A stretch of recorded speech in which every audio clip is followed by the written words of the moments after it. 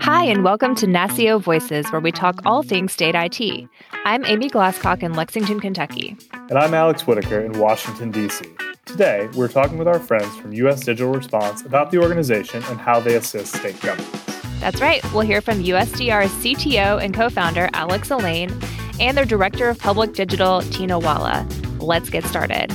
Alex and Tina, welcome to NASCIO Voices, and thanks so much for joining us. Delighted to be here. So good to be here, Amy. Thanks for having us. Sure. Thanks for joining us. Before we get started on the good work U.S. Digital Response is doing, can you give us a quick introduction to each of you? We'd love to hear about your background and how you ended up with U.S. Digital Response. So why don't we start with you, Tina, and then we'll go to you, Alex. Great. Well, my name is Tina Walla, and I'm the Director of Public Digital at U.S. Digital Response. In my role, I get to explore new ways for USDR to help governments deliver for their residents.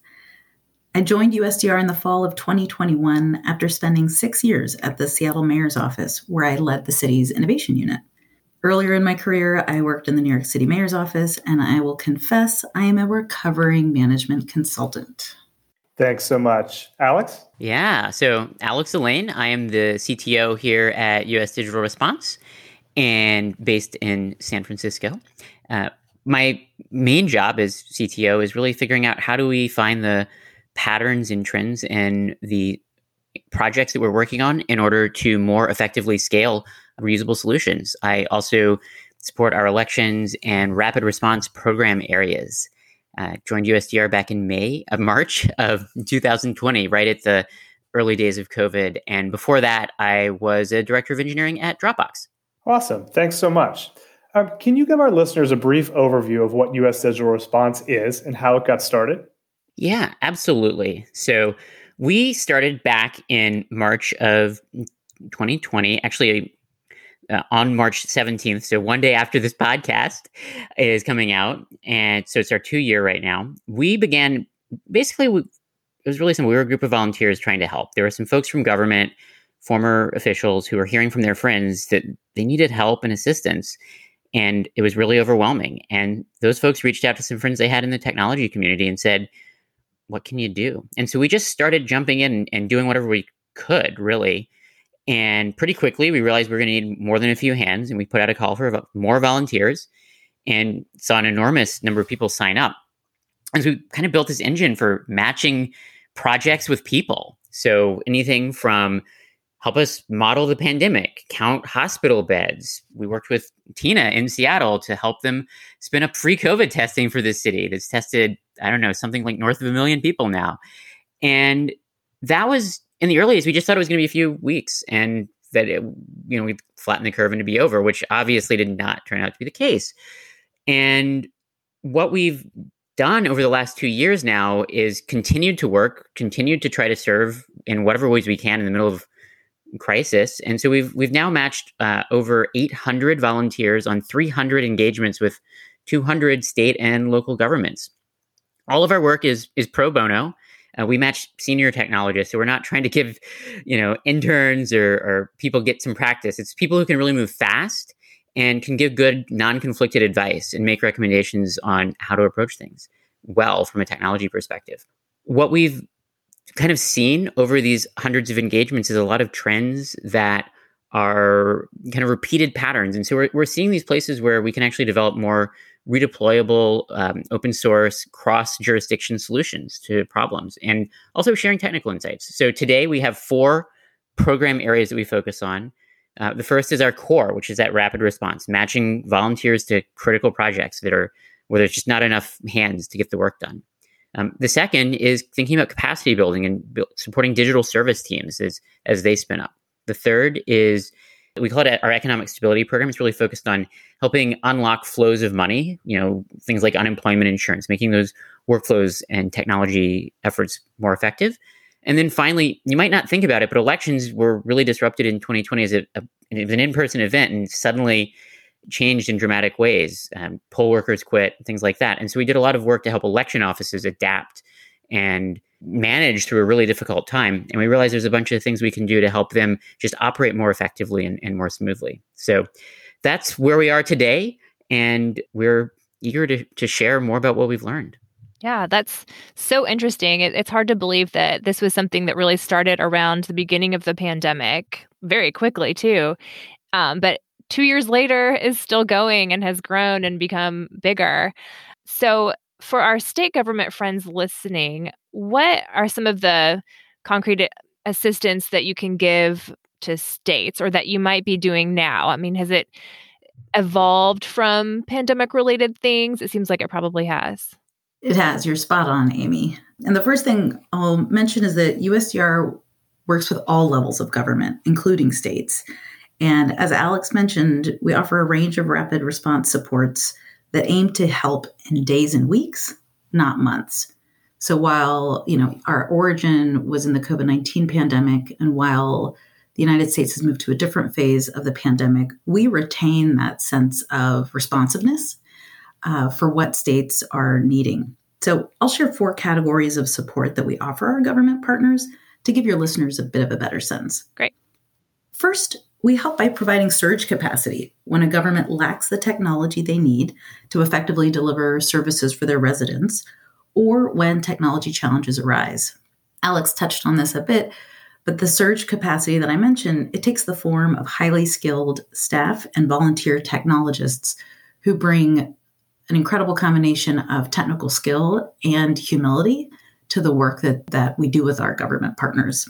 The second category of support is help that we can provide to help inform the design and development of digital services through user research, data analytics, and design reviews. Third, we can help states plan for their technology needs through procurement and decision support when it's time to buy new technology, which we know can have real implications for legacy systems. This type of support will also be likely helpful to states as they navigate their broadband journeys, which we're hearing from more and more states is top of mind given the Infrastructure Investment and Jobs Act funding coming down from the feds. And finally, number 4, and Amy, this gets to your question. As we've matured, so over the last 2 years, we've started leaning into the opportunity to facilitate knowledge sharing and ecosystem building by connecting our government partners to each other. The one thing I would emphasize, if listeners walk away with one tidbit in their mind from this podcast, I want to emphasize you don't need to have a fully baked out, perfectly scoped idea to reach out to USDR. We want you to reach out and we can work together to figure out how we can best support you. I'll mention one last thing on how we work with states. And this is particularly important to me as I joined USDR from the city of Seattle. And so there's this one particularly magical aspect of how USDR works that really, really resonates with me. USDR uses every government engagement as an opportunity to build capacity in government and digital resilience so that governments can better respond to their community needs moving forward. So we think about sustainability from day one. And I feel like that's just really important to mention to listeners. In particular, one way this shows up is by helping our government partners with their hiring needs.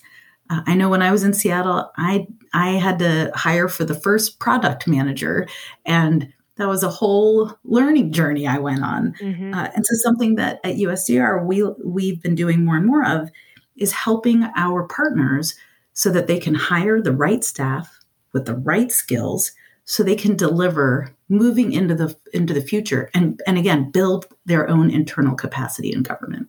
Yeah, that's amazing. Do you guys have some examples of projects that you've done with state governments that might be interesting for our listeners? For sure.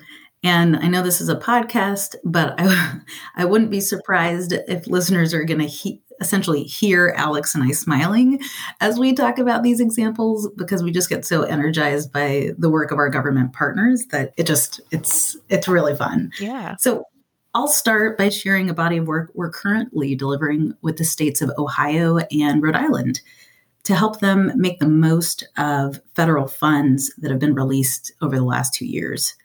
So if you take a walk down memory lane, you may remember that during the pandemic, state agencies were spending a ton of time and resources sifting through the federal government's coronavirus relief funds to identify those that were most relevant to their state, their residents, and then they would begin the application process, right? We heard about this challenge from a number of states. And so USDR developed a tool to help states more easily identify federal grant opportunities and coordinate application processes internally. We then built on those learnings by developing a reporting tool for the CARES Act funding that helped governments validate their data, aggregate all required reporting data from across the enterprise, and submit a single compliant report to the appropriate federal department. We're currently updating that reporting tool I've described to align with all the reporting requirements for the American Rescue Plan Act, so we can offer this tool to states and municipalities at no cost and help alleviate some of that reporting burden that I think a lot of your listeners will be able to relate to. Alex, let me pass it to you so you can share a couple more examples. Absolutely. Thanks, Tina. Yeah, so one example I'd like to share is related to COVID, and this is some work we did in partnership with the state of New Jersey. So they had a list of, this was back in last year, early when vaccines were first coming out, and it was really hard to get an appointment. And what they wanted to do was create basically a front door so that anyone could go to one state website and search for available appointments rather than having to go to the Kroger's and the Walmart and the Rite Aid and all over the place just to try to find an appointment. It's so hard, right? Mm-hmm. So we worked with them to both build a centralized service that was both available to the public on the web, but also for the call center agents, because not everyone's going to be going on a website to try to find an appointment. We wanted to support both of those communities. As part of that, we actually ended up building an API that is actually still available. So if anyone else is looking and wants to do something like this, we have the ability to do this for any other state as well, that takes all the appointment data from various sources and aggregates it, which is one of the things we're really starting to think about is how do we scale these kinds of projects from one place to many. The second example I want to share is not COVID related, but relates to working with a state that was trying to collect some public comment data. And the folks asked to do this work. Technology wasn't their wheelhouse, but it was really important to them that they get this data and actually be able to use it in the course of their decision-making process. They thought they were going to have to buy an expensive database. They weren't sure even what it would look like to do that. They reached out to us, and we asked some questions. We learned about what they were trying to accomplish, and we helped them see what it might look like to actually have a system that could do the work that they needed. So we built a prototype for them in a tool called Airtable. It's a low-code database-like tool, and they really liked that prototype, and it helped them understand both we don't need to spend millions of dollars on a database to get what we need, and really brought it to a level of concreteness that helped them throughout this whole project. I just caught up with some of the folks who are working on this project recently, and they had really nice things to say about it. And apparently they were able to use the data in a really meaningful way because the tool ultimately solved the problem they really needed, because they were able to early on understand exactly how it could help them. So those are two examples of very different types of projects. One where we were kind of building something a little bit from scratch in partnership with the state, and another where we were using our ability to make some advice, to share advice and insight to help avoid complicated, expensive solutions in favor of practical and lightweight, lower cost solutions. That's great. Thanks. That is really fascinating. And as someone who's sifted through many lines of CARES Act and ARPA legislation for those grant requirements and everything else, I'd certainly like to thank you all for the tools that you created. You know, I want to say, obviously, COVID is certainly not behind us, but with cases receding and it looks like, things are starting to improve. I'm wondering if you could talk a little bit about where you see digital response heading in the next 5 years or so. Well, that's a big question for a young organization. But, first of all, we hope that there will not be a crisis as large as COVID in the future, but you never know. And we think there's an important role to play for that surge capacity when, the local capacity is just overwhelmed. And so we want to be there, that available when something does happen. And as Tina was referring to, we also want to use what we've learned to help with resilience building and try to make it so that more folks are ready from the tech side when the next crisis does occur. The second thing I want to say is we're also pretty excited about the fact that through this process, we have discovered some repeated patterns and reusable solutions that we think are pretty helpful. And so we're inspired by the work of folks at, for example, the Beck Intergovernmental Software Collaborative, and the kind of thinking they're doing is saying, hey, how can we kind of share reusable solutions so that not everyone has to rebuild things from scratch?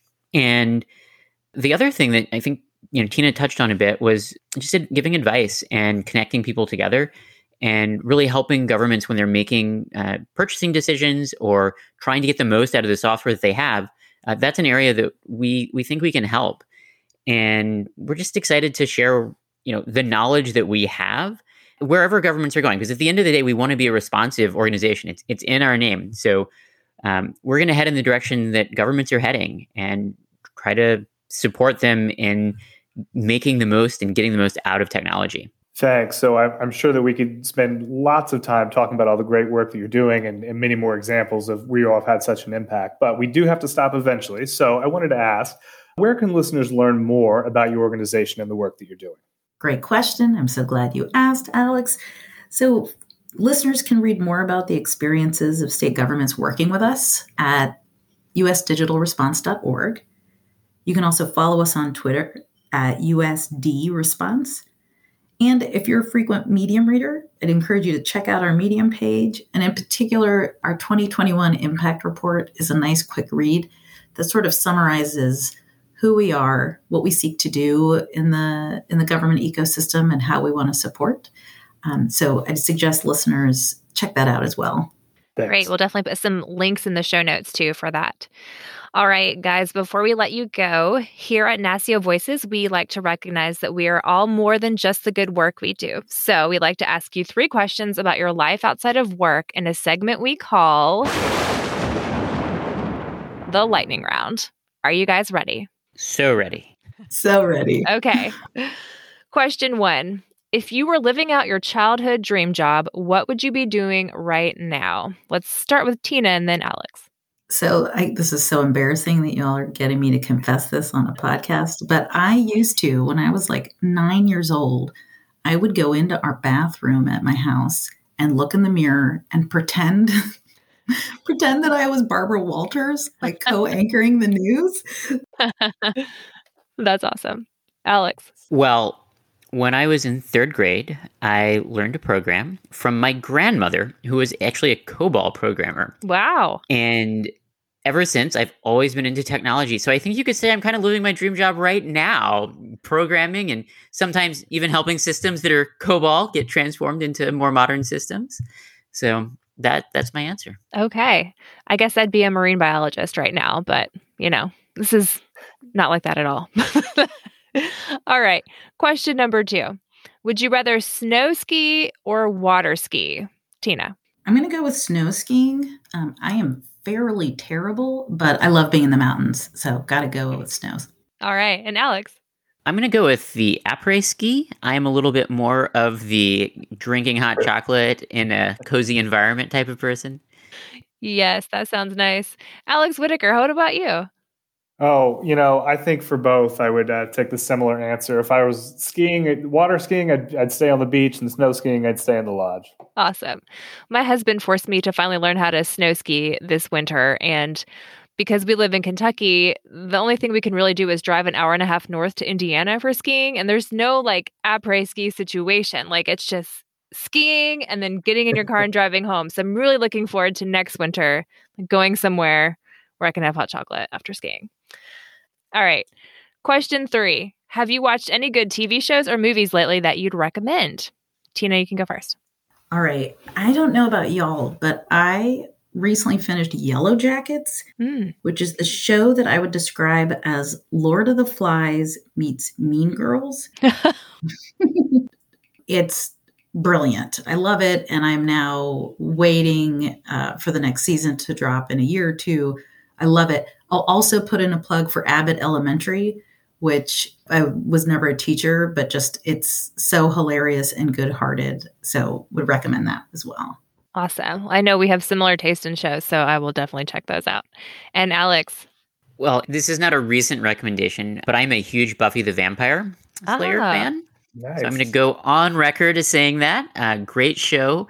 Maybe start at season 3 so you can get into it a little bit before you watch 1 and 2. Okay. But highly recommended. Awesome. So thank you, Alex and Tina, so much for taking the time to join us on the podcast today and for sharing your lightning round answers. We really have enjoyed hearing about the work that USDR does and look forward to hopefully hearing more in the future. Thanks so much for having us. This was so fun. We're doing this again next week, right? Yeah. Super fun. Thanks for having us on. Absolutely. Thanks, guys. Thanks again for listening to NASCIO Voices. NASCIO Voices is a production of the National Association of State Chief Information Officers.